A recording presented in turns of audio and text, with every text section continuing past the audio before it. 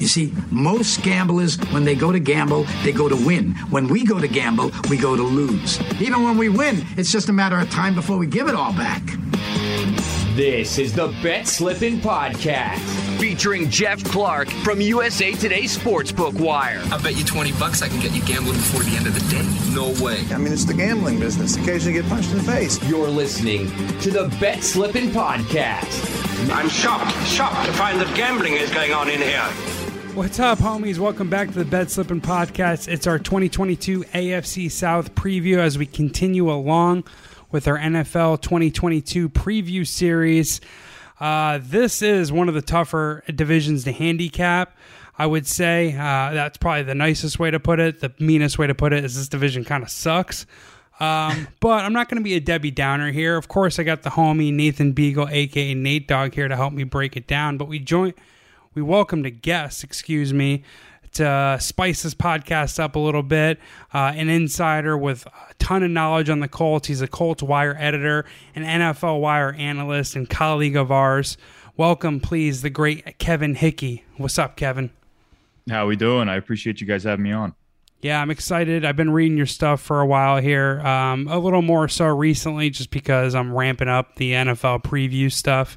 Notice your name a bunch on Giants Wire, but we're here to pick your brain about Colts stuff when we talk about the Colts, break down the Colts.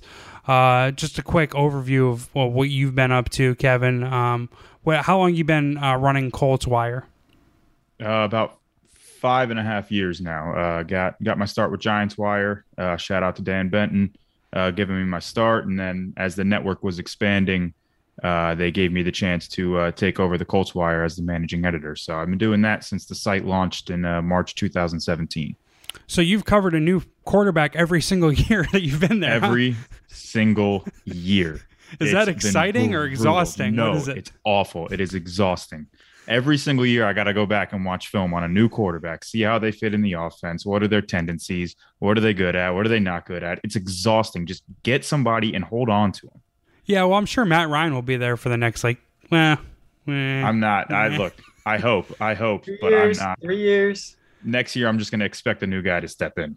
I mean, the cool thing about the Colts, I'm kind of getting ahead of myself. We're going to talk about them, obviously, in a few minutes. But the cool thing about the Colts is they have everything so well buttoned up, except for the quarterback position. The offensive line's regressing a little bit, but it's still going to be pretty good. I like Michael Pittman. Who knows about that new kid, Alec Burks? But Matt Ryan, if he has even like 75 to 80% of his prime left in him, the Colts could should win the division and could win a playoff game.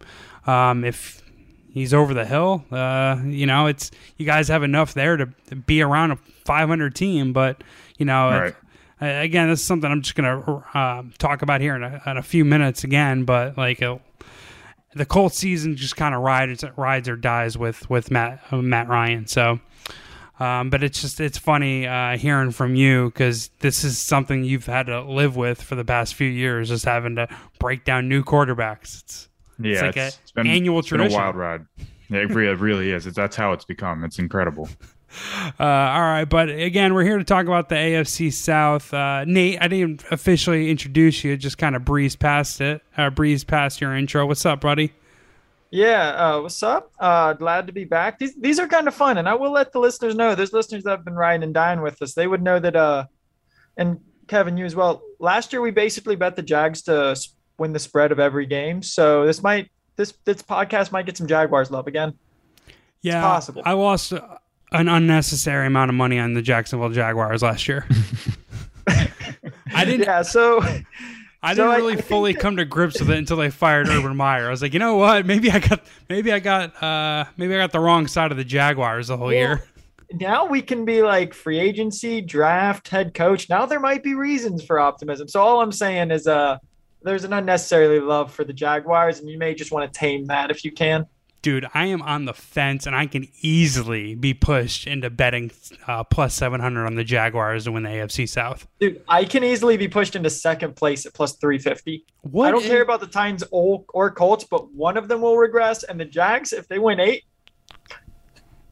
yeah, screw it. There it is. Whatever. Yeah, I mean, I don't know if you have the odds in front of you, Nate, but if you can look up Trevor Lawrence for MVP, I could sprinkle. I mean, who knows? Plus 10,000. Who doesn't love it a little bit? I mean, Peterson. He did it with Nick Foles. I'm legit not selling any stock on Trevor Lawrence. However, we're getting way ahead of ourselves because, of course, the Jacksonville Jaguars will be the final team we talk about since we are going by order of how the teams finished in 2021. Just a quick recap of the division itself. The Tennessee Titans won the AFC South last year with a 12-5 record, clinching first place and a bye in the AFC playoffs. They ended up squandering that bye by losing in the division round to the eventual AFC champion Cincinnati Bengals, 19-16. And what was a pretty terrible performance at a Ryan Tannehill. Indy was in playoff position up until Week 17 when they lost their final 2 games to the Las Vegas Raiders and embarrassingly to the Jacksonville Jaguars. They finished 9-8 in the first and only season with Carson Wentz. Frank Reich's 5th season running the Indianapolis Colts. Another winning year, but another one-and-done year for a quarterback at in Indianapolis. Excuse me. Somehow the Jacksonville Jaguars actually had a worse season than Houston, despite Deshaun Watson going AWOL from the Texans in the preseason. Houston finished 4-13, being led by Davis Mills, who was a rookie 3rd-round pick or second-day pick for the Houston Texans. Jacksonville got a number 1 pick for the 2nd straight year, going 3-14. And they fired and battled head coach Urban Meyer after 13 games. The Jacksonville Jaguars experiment with Urban Meyer in first year with Trevor Lawrence was an abject disaster. Again, we're going to go through these teams and how they finished. So we'll start off with the Tennessee Titans right now. Tennessee Titans, again, they finished 12-5 to end last season. Their betting profile, their win totals put at 9.5 with the over at plus 115, the under minus 140. To make the playoffs is minus 110 each way. To win the AFC was at plus 150, went up to plus 170 as of earlier this morning. They're plus 1,500 to win the AFC, the Titans are, and plus 3,000 to win the Super Bowl. We'll start it off with you, Kevin, here. How are you looking at the Titans coming into this season? Are you high on them, down on them? What are your thoughts around the Titans? Yeah, I'm probably with consensus. I feel like the consensus this offseason is, kind of expecting regression a little bit. I see it hard for them to repeat those 12 wins, especially, Derrick Henry's coming off the foot injury. You lose A.J. Brown. I think that's a huge factor in their offseason. And, I know he was hurt a lot last year, but thought you also kind of saw Ryan Tannehill take a step back. He had those 2 years where he was, arguably the most efficient quarterback in the NFL. And it even got to the point where you're wondering, is it because of Derrick Henry that the Titans are so good, or is it because of Ryan Tannehill and how he's playing? But kind of came down to earth a little bit. And, I think losing A.J. Brown, they go ahead and they draft Treylon Burks. That's kind of been a rocky road so far. So, it's kind of hard to see them being, the clear-cut favorites in the division. I expect them to be a pretty, physical defense, led by Mike Vrabel. They still got a lot of good pieces on that side of the ball. So they're definitely up there, and they're definitely have a chance to win the division. But, I think it's up for grabs now because I don't really see them as the clear-cut favorites anymore. Going back to what you said about Treylon Burks, what did you mean by that? It's been a shaky start in OTAs? Yeah, just the asthma stuff that he's been dealing with. Mm-hmm. He got to mini camp, and it's probably not going to be a big deal. It's probably not going to wind up being anything. I don't really want to make the comparison because they're completely different players. But you had the whole Jamar Chase thing last year where he gets into training camp and they're saying he can't catch an NFL football, and then he goes and shatters records everywhere. So.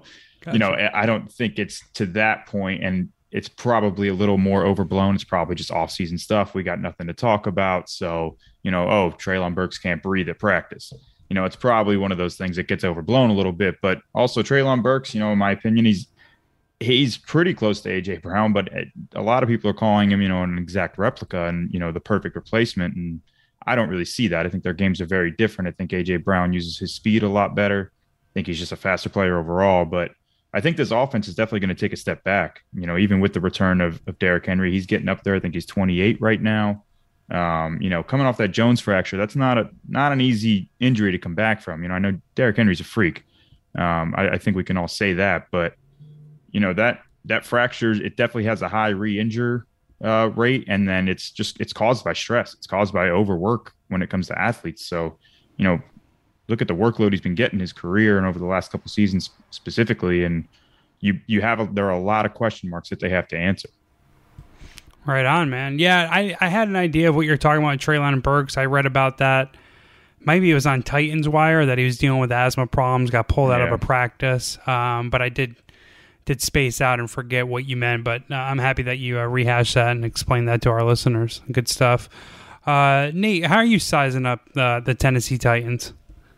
Yeah, so I don't really have – so I was on the Titans when they kind of had better favorites. Now it seems like their odds have regressed a bit and the Colts have improved, because I know earlier on in the year I'm pretty sure they were the favorites to win the AFC South. Yeah, it's like a coin flip.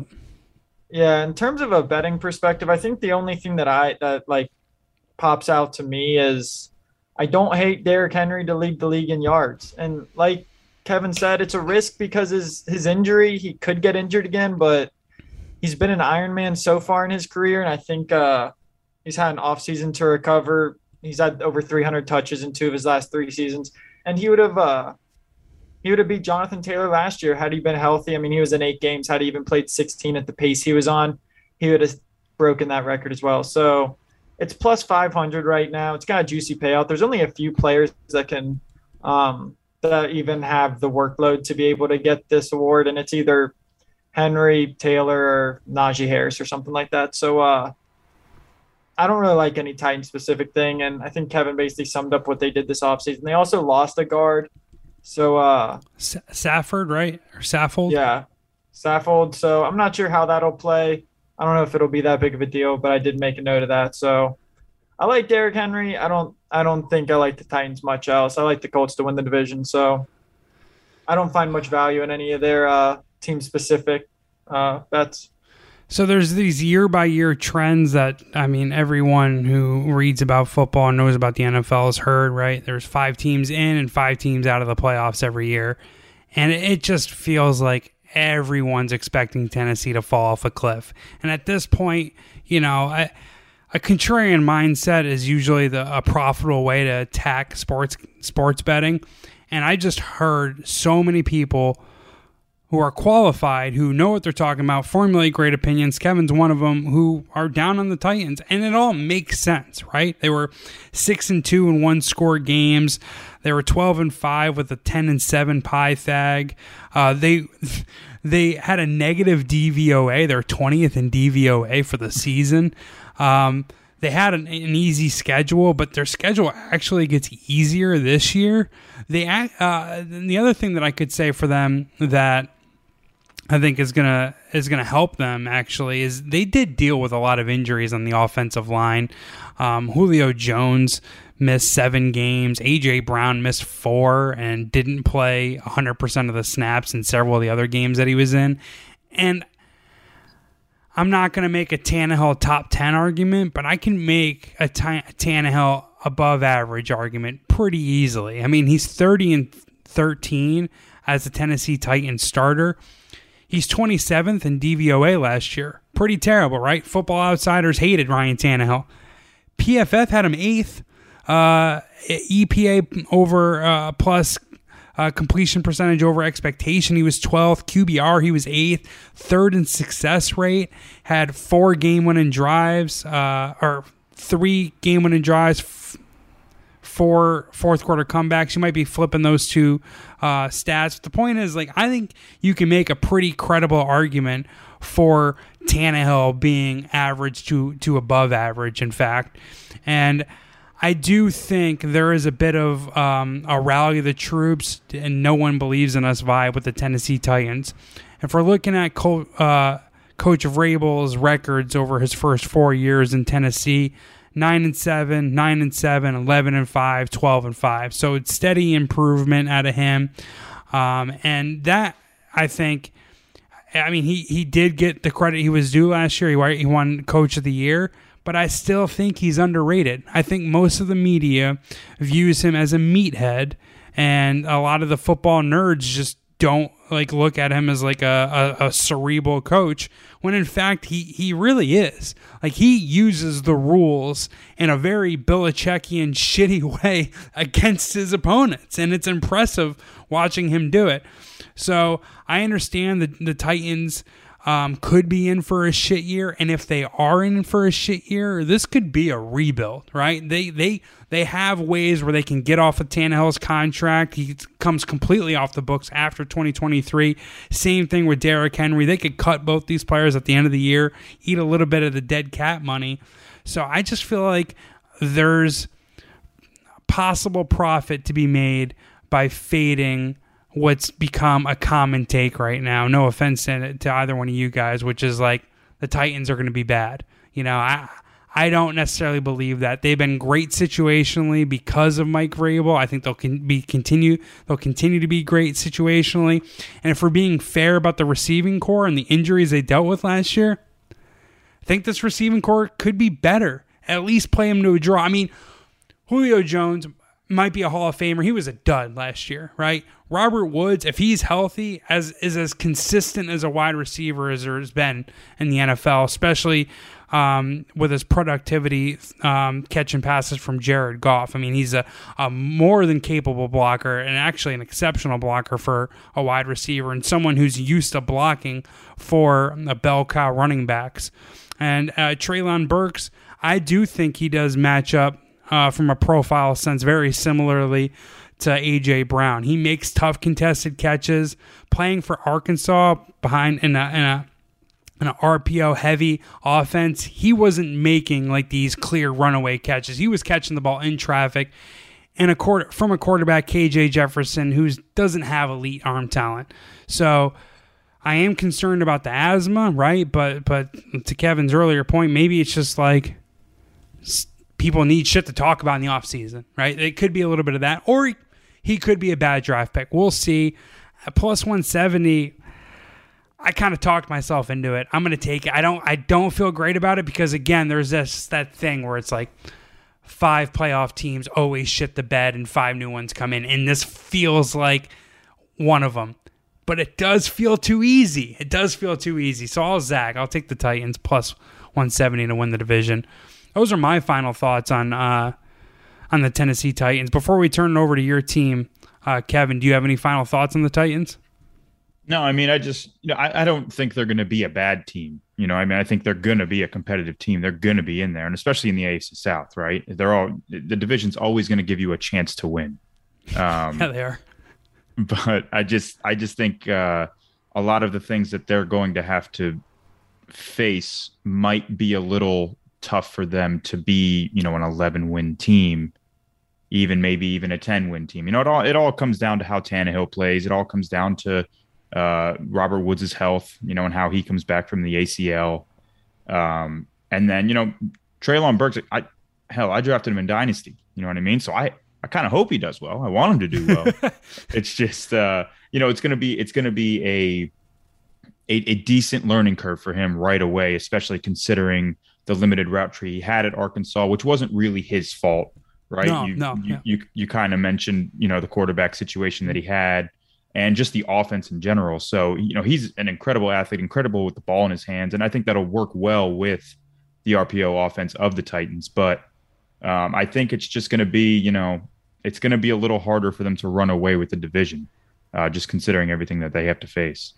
Understood and mostly agreed. The one thing, and this is actually the biggest note, and I didn't even mention it, I know defense year over year isn't very predictive.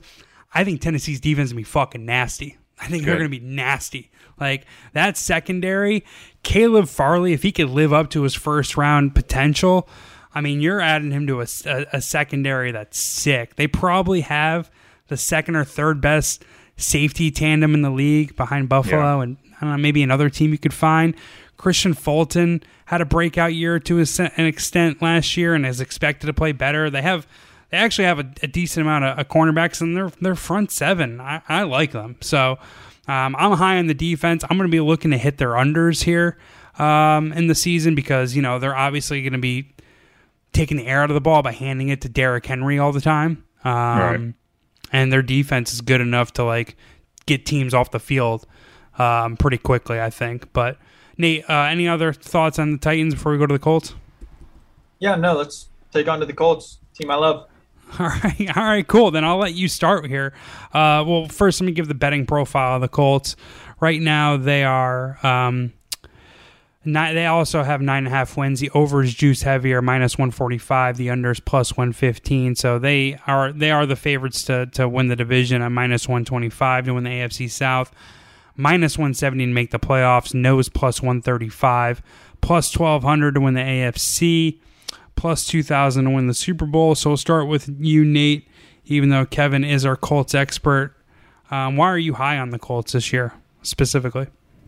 I think I'm high on the Colts just because kind of what they improved on. So their 2 weak points last year, as I'm sure Kevin will allude to, is their red zone defense sucked. It's 25th best in the league in red zone percentage. And the red zone offense wasn't great, ranking 20th.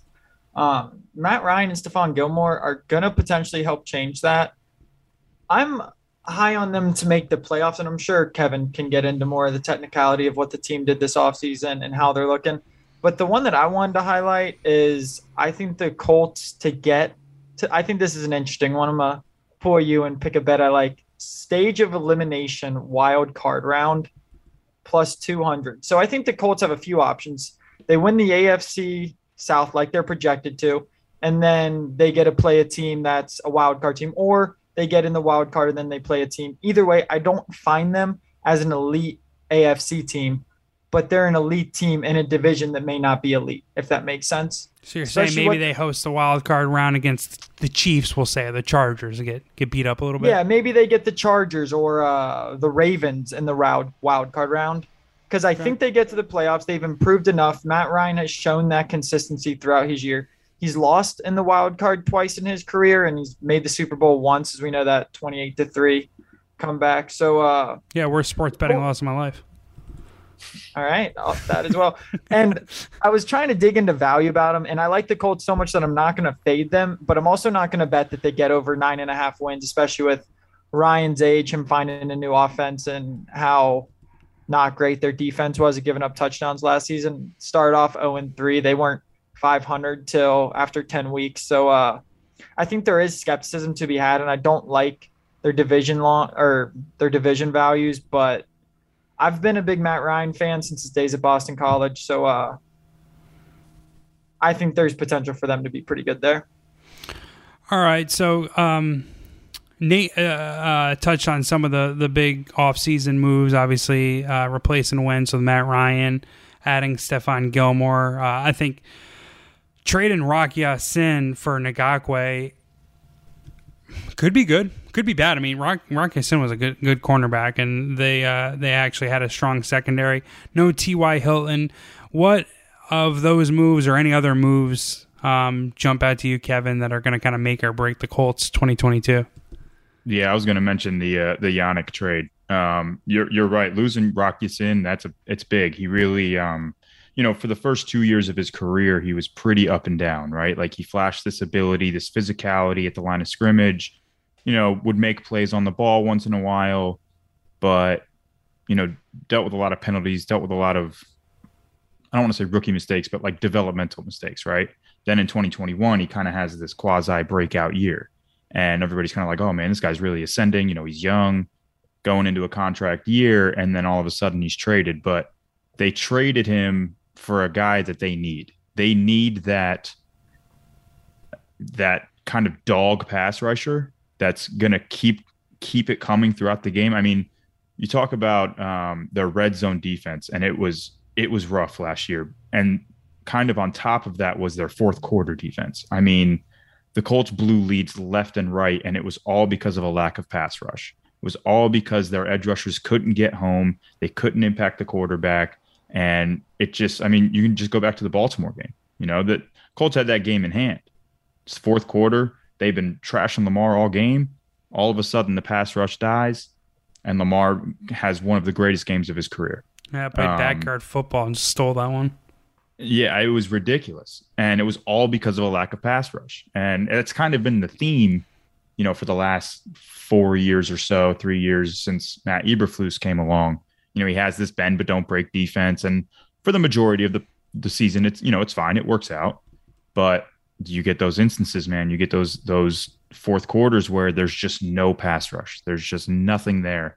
And to add Yannick to that unit that has DeForest Buckner, who in my eyes is an elite 3-tech, right? He's an elite pass rushing defensive tackle. I obviously wouldn't put him in the same tier as Aaron Donald, but you can make an argument he's in that second tier. Then you have Kwity Paye, who, slow start, dealing with an injury during his rookie year, but then the second half he really explodes, shows a lot of promise. So now you got two guys on the edge with Kwity Paye, with Yannick Ngakoue, and then you got DeForest Buckner in the middle. All of a sudden, the pass rush doesn't look so bad. It's got a lot of promise, right? And then you talk about another guy who kind of fell under the radar last year, Dio Dangbo, second-round pick, was coming off an Achilles, so he missed half the year. But, he's another guy. The Colts themselves comped him to Justin Tuck. And, as a Giants fan, that gets my blood. That gets me going. You know what I mean? So yeah, it's straight for him. Right. So it's like there's a lot of potential with this pass rush, and I think that's what's going to make the biggest difference for them. And I think that's what's going to keep them in the playoff conversation. Because, Nate mentioned the slow start, the 0-3. They weren't 500 till week 10, which is kind of crazy if you think about it. And they, go on this kind of crazy run for the last, stretch of the season before the final two games. But, I think it's that defense, that fourth quarter pass rush that's really going to, we're projecting this, but that's what's going to make the difference, right? That's what's going to keep them from being a 9-8 team and, all of a sudden they have 10 wins.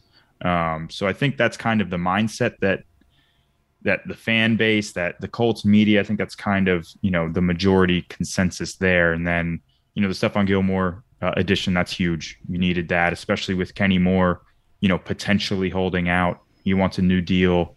And we don't really know what's going to happen with that until next week when they report for training camp. But, then you're starting safety Kari Willis. He retires, surprisingly, during the offseason.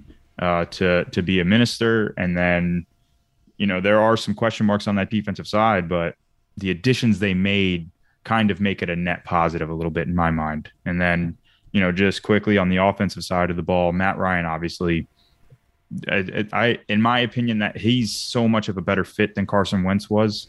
Wentz has the big arm. He can make the big plays.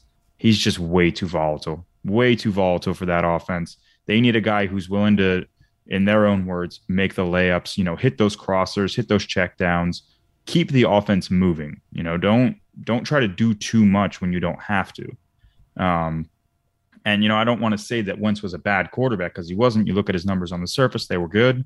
You look at the deeper analytics, like DVOA, like QBR, he was a fine quarterback. He's a pretty average quarterback. He was solid, right? But it was just that volatility. It was just too much. And then the timing was pretty bad. That week 17, week 18 was really when it fell apart for him. That's really when he hit those lows. And when he hits those lows, when he hits those valleys in his game, sometimes it can be too much for an offense, even with an offense that has Jonathan Taylor. So I think the addition of Matt Ryan, he's seen so much throughout his career that he's going to be able to make improvements pre-snap, post-snap. He's going to hit those crossers. He's going to know where guys are, and then he's going to be able to set them up after the catch too. And that was one of the biggest problems with Wentz's game, is he didn't allow the pass catchers to really work after the catch. And I think it's a big proponent of Frank Reich's offense. So it's going to be a big improvement in terms of comparison to last year.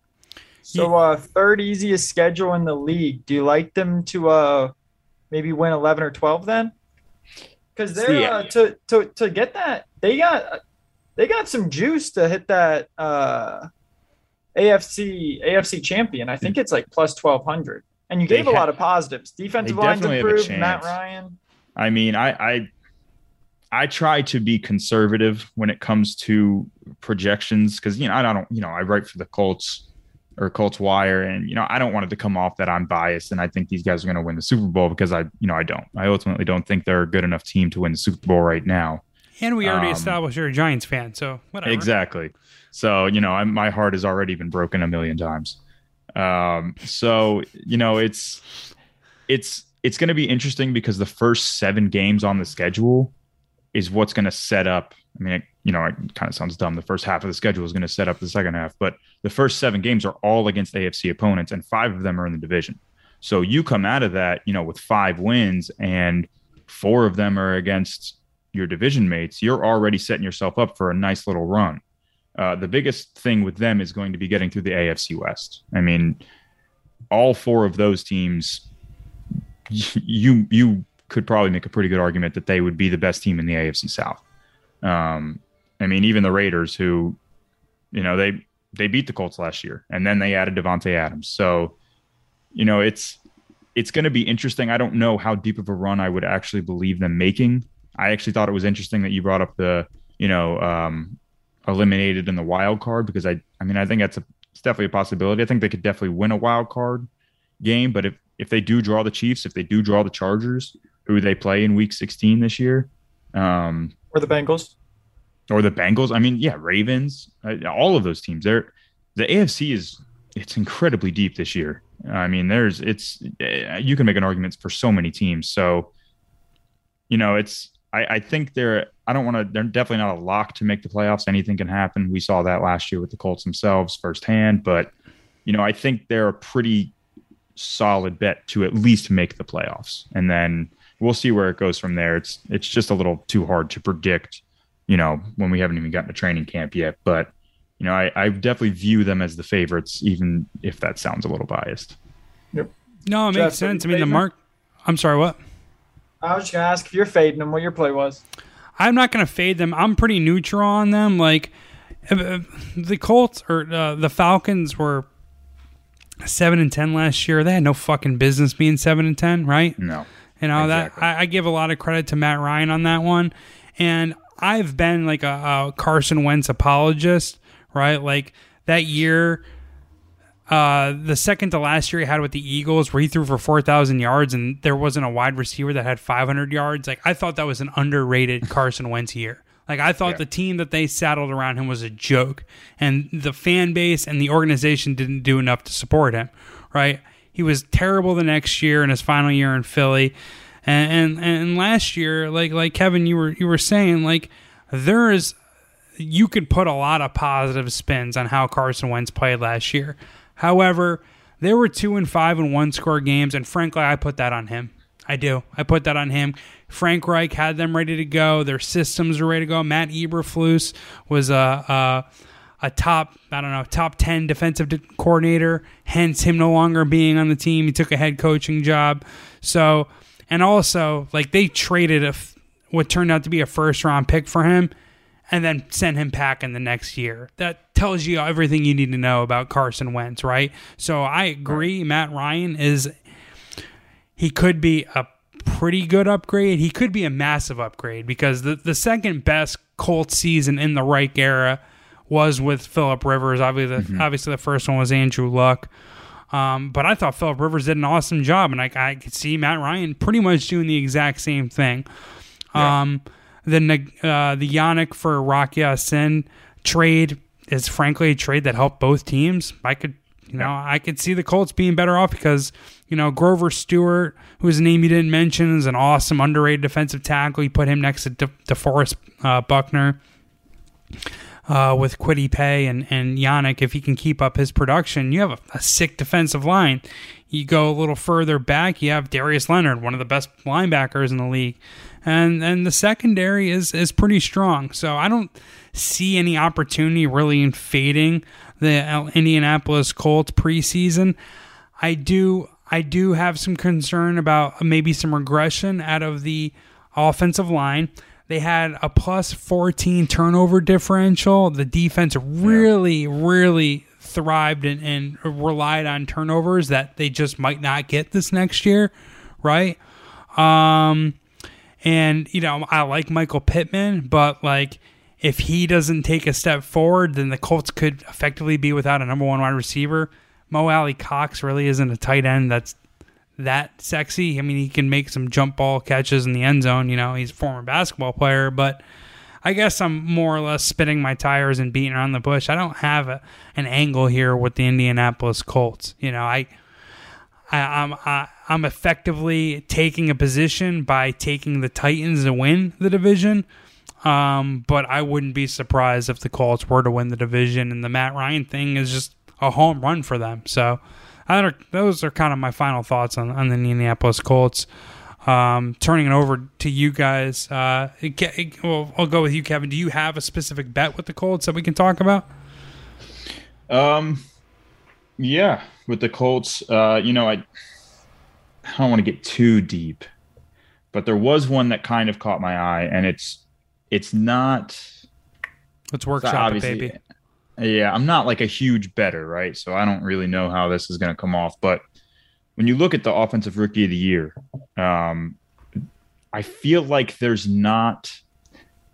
don't have that Jamar Chase. You don't have that Justin Jefferson, right? So it's a bit of a stretch because Alec Pierce is, I think, plus 3,000. Happy to talk about a plus 3,000 all day. Love it. All right. Plus 3,000, and he's a Bearcat. I don't know if you know this, but I live in Cincinnati. So I did not. Go Alec Pierce. Go for it. Let me hear it. All right. Okay. So you've got Alec Pierce. I mean, they absolutely love this kid. He's everything that they want in a wide receiver. He's going to be competing for the starting role right away. Paris Campbell is his biggest competition, and he's played 15 games in 3 seasons. So, maybe Paris Campbell stays healthy, and that would be great for the offense, but it's probably not likely. Right. Yeah. Putting it nicely. Yeah.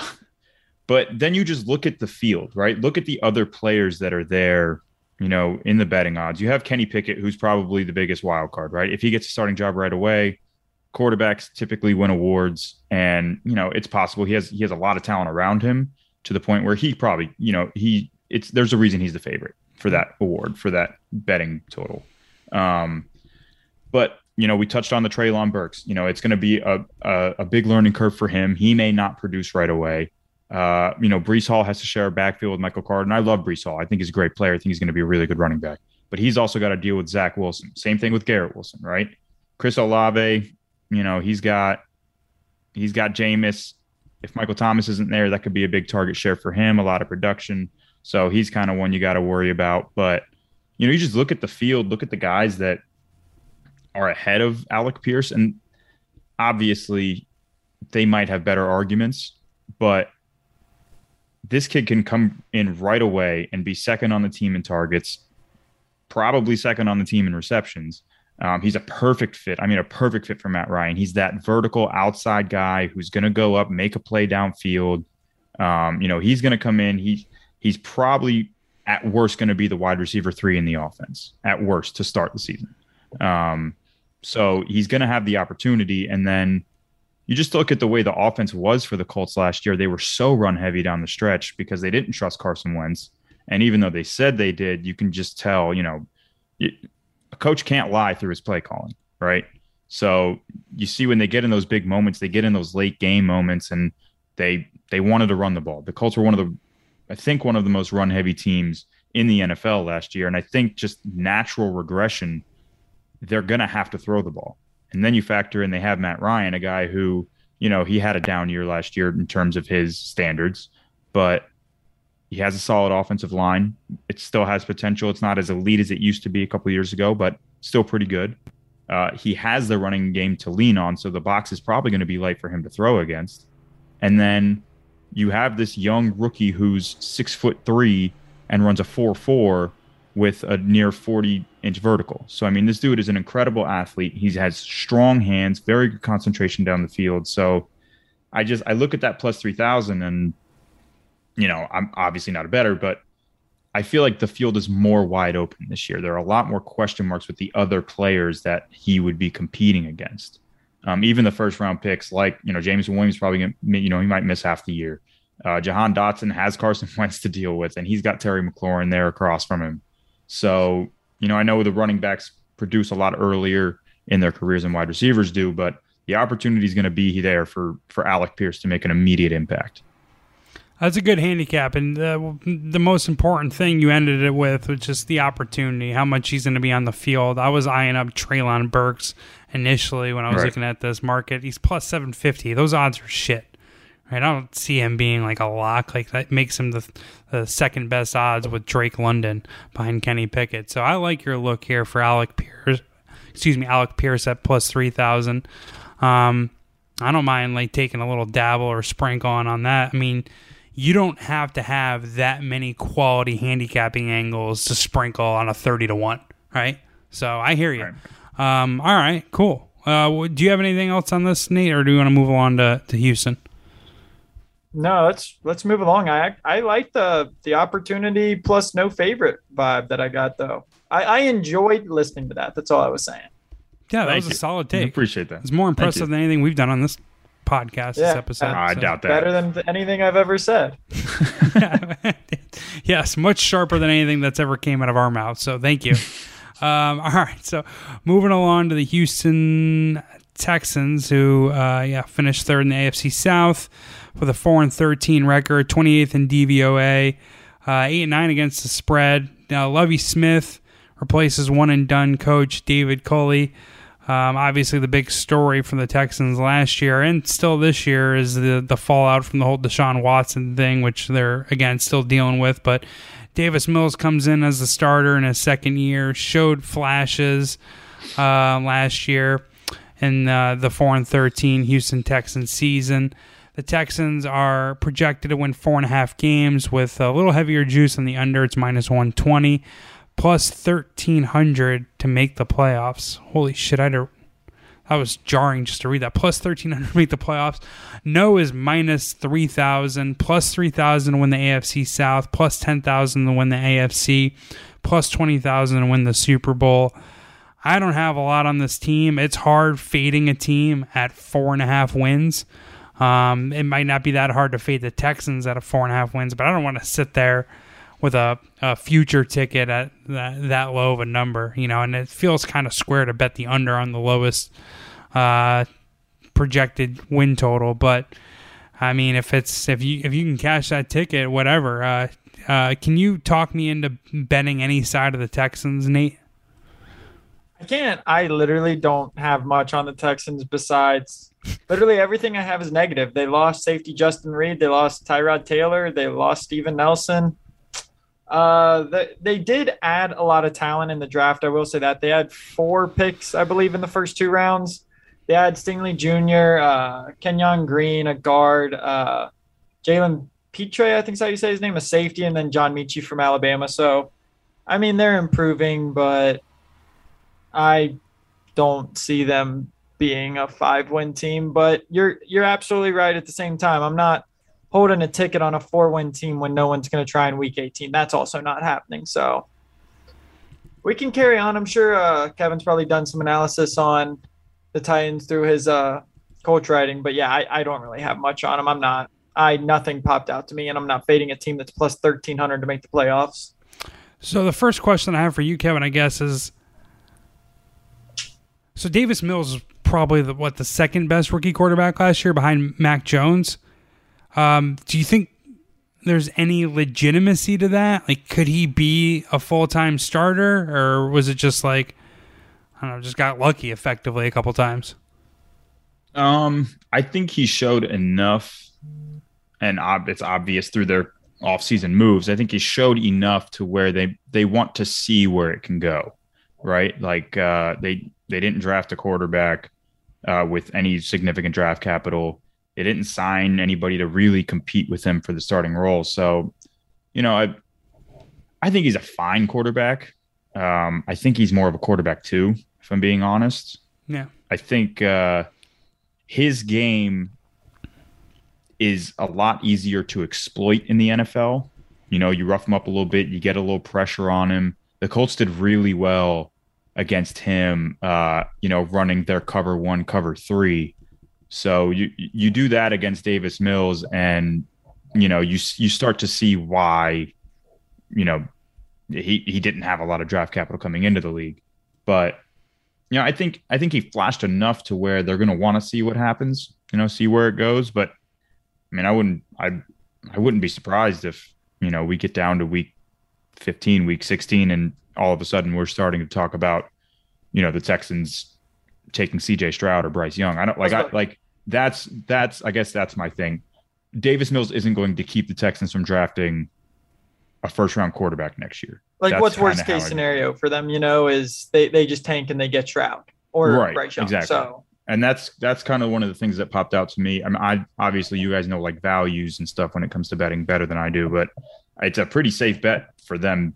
I mean, it's plus 220 for them to have the worst record. I really think, it's probably going to be between them and the Falcons.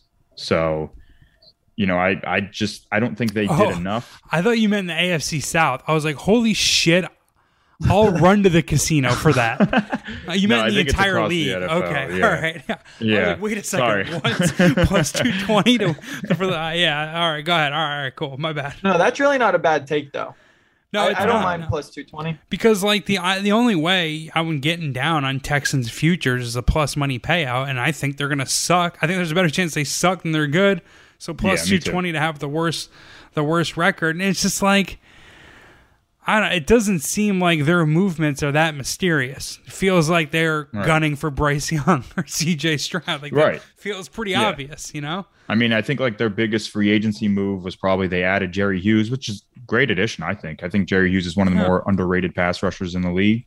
He's old, but I think that's a solid move. But that's not really a move that's going to make you, a 7-win, 8-win team, right? Yeah. And then, you add Marlon Mack to a crowded backfield that's, it's probably going to be Dameon Pierce leading the way halfway through the season. So it's just, outside of Brandon Cooks, they don't really have any weapons. John Mechie's nice, but Marlon Mack balled for, this. Marlon Mack, he's great. He played really well for the Colts a couple years ago. He's a good running back. He's a really good running back. Very smart, very understanding of how to set up linebackers in the hole, very conscious of all of his assignments and then the assignments of everybody else. So he knows exactly where he needs to be.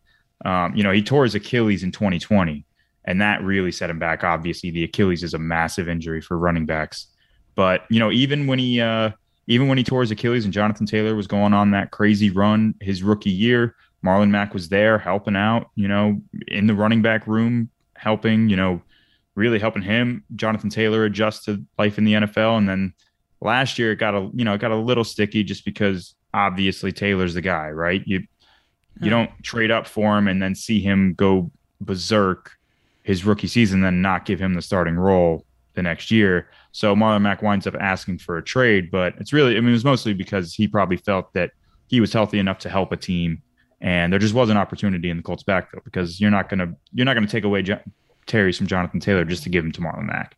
No disrespect to him, but yeah, I like that addition, for the Texans. I think he's a solid depth piece in the backfield.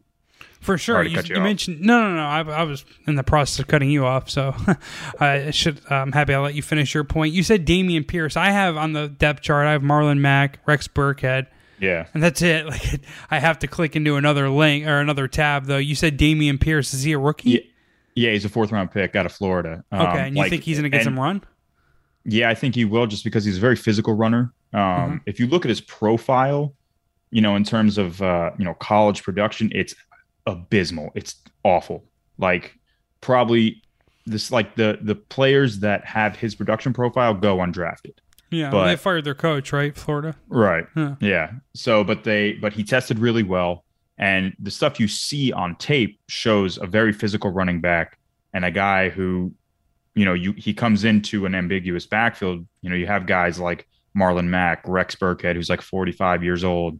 He's going to have his opportunities. I think he's going to be probably, Dameon Pierce is probably going to be one of those guys we hear through the preseason that it's like, oh, this guy's kind of a surprise. Like he's really physical, man. He really gets after it. And, obviously going against that Texans defense is going to help. So, I think halfway through the season, he'll probably be close to the leading rusher on that team. Yeah, whoever the Texans wire guy is going to make a case for him to rookie of the year up plus 30,000 or some shit. I wouldn't be surprised. There's going to be opportunity for him there.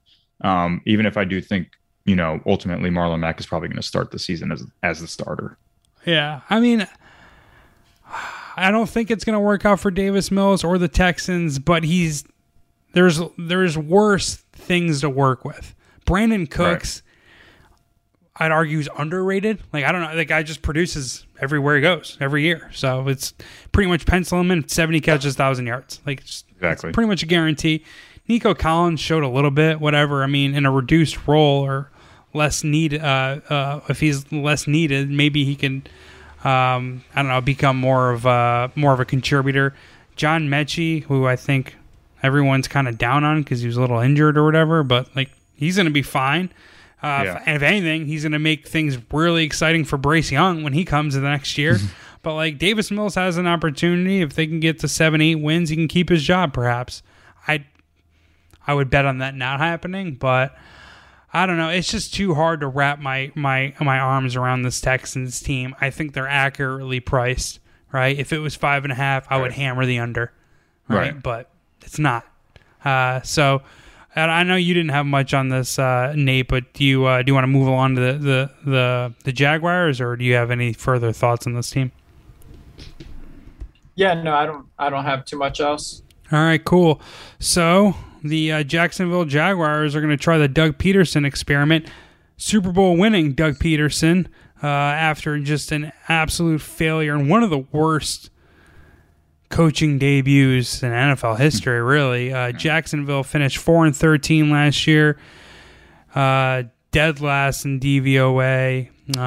Again, Urban Meyer got fired after 13 games. They had the toughest schedule, or the 10th toughest schedule in the league per Football Outsiders last year. Drops down to 27th toughest. They were minus 20 turnover differential.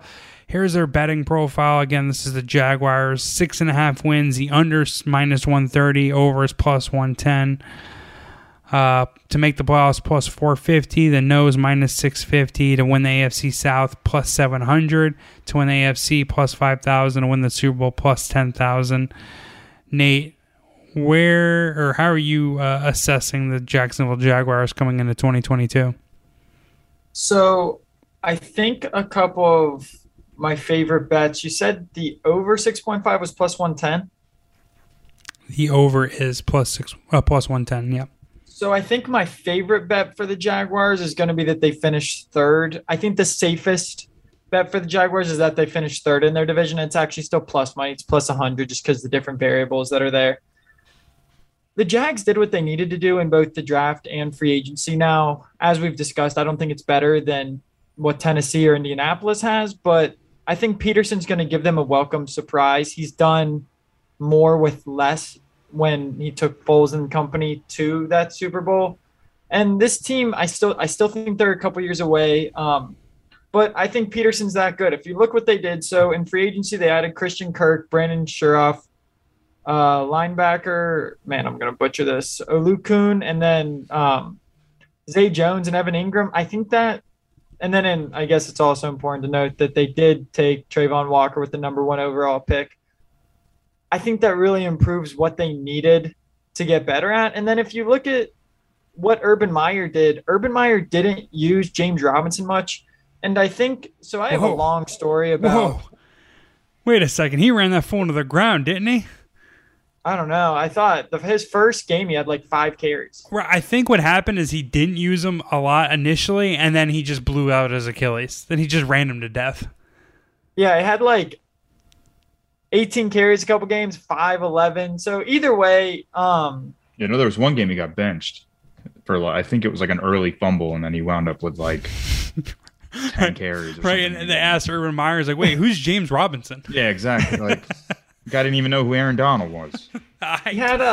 We talked about that last year. I think he was lying. Like, there's no football coach on the planet who actually doesn't know who Aaron Donald is. That can't be a thing. I can't believe that.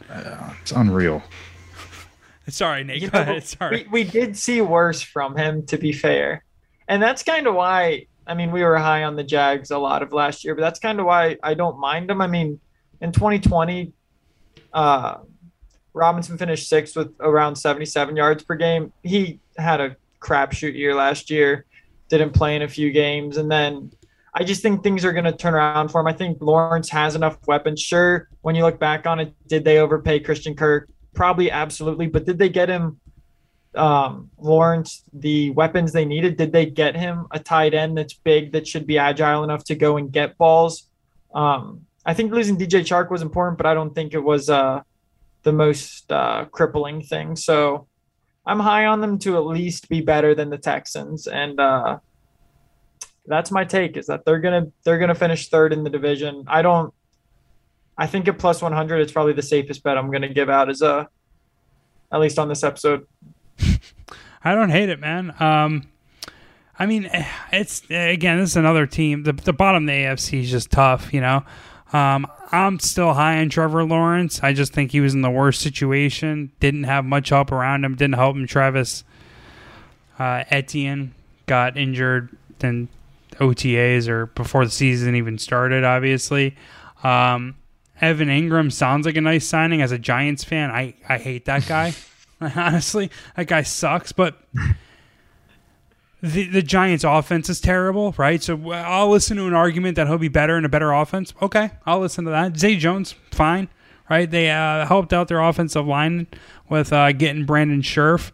And I'm trying to skim through the Football Outsiders Almanac where I read this so I can give you guys the exact quote. But pretty sure Jacksonville spent the most or close to the most in free agency, and teams that usually do that actually do gain 2 or 3 wins year over year. It does matter, right? Granted, there's a lot going on with the Patriots from the COVID season 2020 to 2021, but that's an example, right, where they gained X amount of wins. They spent a shit ton in free agency, but actually came through for them. And I do think Doug Peterson is probably underrated as a coach, right? He deserved to get a lot of criticism with how it ended and how he managed the Carson Wentz, Nick Foles thing. But the fact that Carson Wentz played an MVP caliber, got injured, and they still won the Super Bowl with a quarterback who no one likes. No one likes Nick Foles. As a person, he's great. Hell, my landlord, that's her brother-in-law, actually. Supposedly a sweet guy. Yeah, I know that's a random story, but everyone likes him personally, but no one likes him as a football player. Dude had one of the greatest Super Bowl performances ever. You can't say Doug Peterson doesn't deserve a bunch of credit for that. He does, right? So he could turn this around, and plus, it's not like there's a heavy spotlight or a big spotlight on him in Jacksonville. No one even cares. They sent him to Chernobyl. Whatever, dude. Do whatever in Jacksonville. No one gives a shit. So, I do think there is enough talent, and the AFC South is weak enough that they could win the division. I gave him out as a flyer because I was so high in Trevor Lawrence, and I thought the market was so down on them last year that I feel dumb doing it again, and I just don't believe it. I almost have to see it to believe it. The one market that I'm excited about for Jacksonville is Trayvon Walker to win Defensive Rookie of the Year. Right now, he is plus, I think he's plus 1,000. I'm trying to find it right now. He's plus. I looked at that. I knew someone was going to look at that one just because number 1 overall pick. Yeah. Potential. I mean, he's going to get all the reps. So it's smacking you in the face. He's tied with the 5th best odds. A bunch of people at 1,000. Aiden Hutchinson's number 1. Kayvon Thibodeau, number 2. Kyle Hamilton. No beef with these. Quay Walker. A little confused on that. I know Trayvon Walker's stats weren't necessarily sick, but he was the 1st overall pick for a reason, right? No one had that much of a problem with it. I mean, Aiden Hutchinson maybe graded out better, but whatever. The thing is, Josh Allen's on the other side. Josh Allen is a force multiplier. Maybe Trayvon Walker gets some easy sacks or is just legitimately the number 1 pick in the draft and is that nasty. And if you're looking at previous winners of the Defensive Rookie of the Year, let's go through the last 12. Micah Parsons, edge rusher, pass rusher. Chase Young, pass rusher. Nick Bosa, pass rusher. Darius Leonard, not. Marshawn Lattimore, not. Joey Bosa, pass rusher, right? Marcus Peters, no. Aaron Donald, pass rusher. Sheldon Richardson, defensive line. Luke Kuechly, no. Von Miller and Ndamukong Suh round out the last 12. So a lot of pass rushers in there, right? It is a productive spot on the defense that is going to get more looks than a cornerback who maybe won't get targeted as much, or a linebacker who's almost like guaranteed to get 80 tackles, right? So if Trayvon Walker gets to 10 sacks and there isn't a lot of other sexy names, I mean, 10-1, I'm going to sprinkle on it. That is going to go with me to the window. So that's my only look that I have on the Jacksonville Jaguars. Do you guys have anything else on this team, or do you guys want to head out of here? No, I mean, the only thing I would say about Trayvon Walker is you're betting on the upside. The guy's a freak athlete. So, it absolutely could come to fruition that he does explode year one and he gets, he does hit those 10 sacks. I think it's a pretty safe bet that he's going to be the D-Roy. So, when it comes to Walker, it's really just how they develop him. And, you have a veteran coaching staff now in place. It's not Urban Meyer who thinks, he's still at Ohio State and can come in and, not a clown show. Right. It's just like, I think they're just in such a much better situation. It's such a better situation for Trevor Lawrence. And, all three of my brothers went to South Carolina. So, they weren't upset that Trevor Lawrence, was a bust this first season. But, if I'm looking at it objectively, yeah, he's in a good situation. They had to pay the Jacksonville, tax to get Christian Kirk. He had to pay a little more for him to actually want to go down to Jacksonville. And then, Evan Ingram, I echo the same thoughts. I get PTSD when I think about him.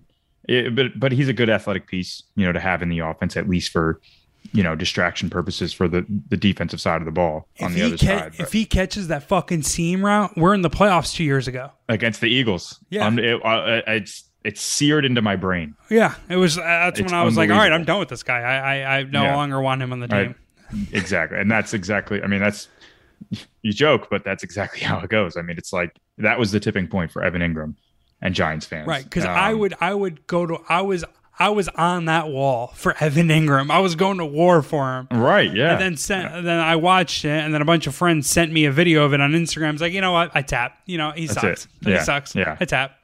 That's it. So, but no, I think obviously for the Jaguars, you can only go up from last year. But I do like the pieces that they've put in place, even if they did have to overspend a little bit in free agent, well, a lot of it actually in free agency, but you had to do that. You had to build around your young quarterback. You had to give him a chance to at least shed that bust label because everybody's down on him now. And, I think he had like 12 touchdowns to 17 interceptions or something like that, which is just wild for the kind of profile that he came into the league with.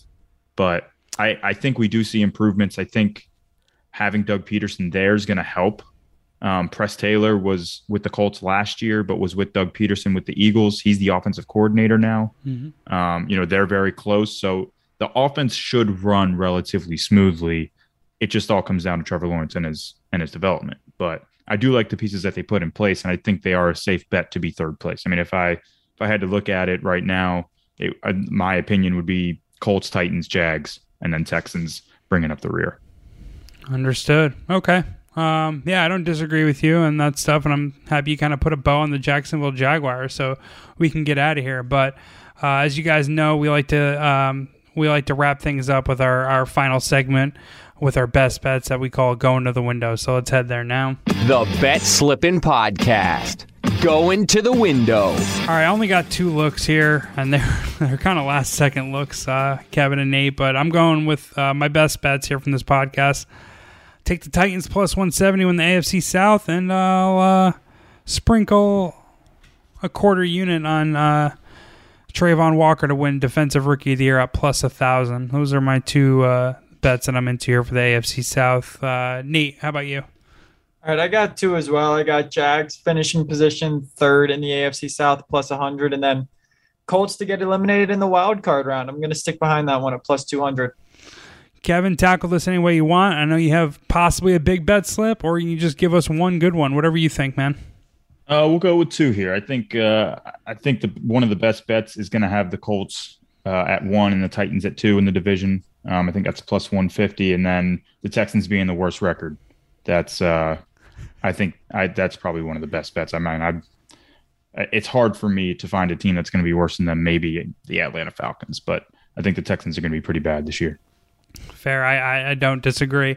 Where can people find your stuff, Kevin? You can follow me on Twitter at Kevin Hickey 11. The Colts Wire is at the Colts Wire on Twitter, and then coltswire.usatoday.com. All right, good stuff. Thanks for dropping by. I thought you did a great job. Hopefully the listeners can profit off of our advice, your advice, just by listening to this podcast. Do us a favor, shout us out on social media, or leave us a nice review on Apple Podcasts. We'll be back next week to break down the NFC South.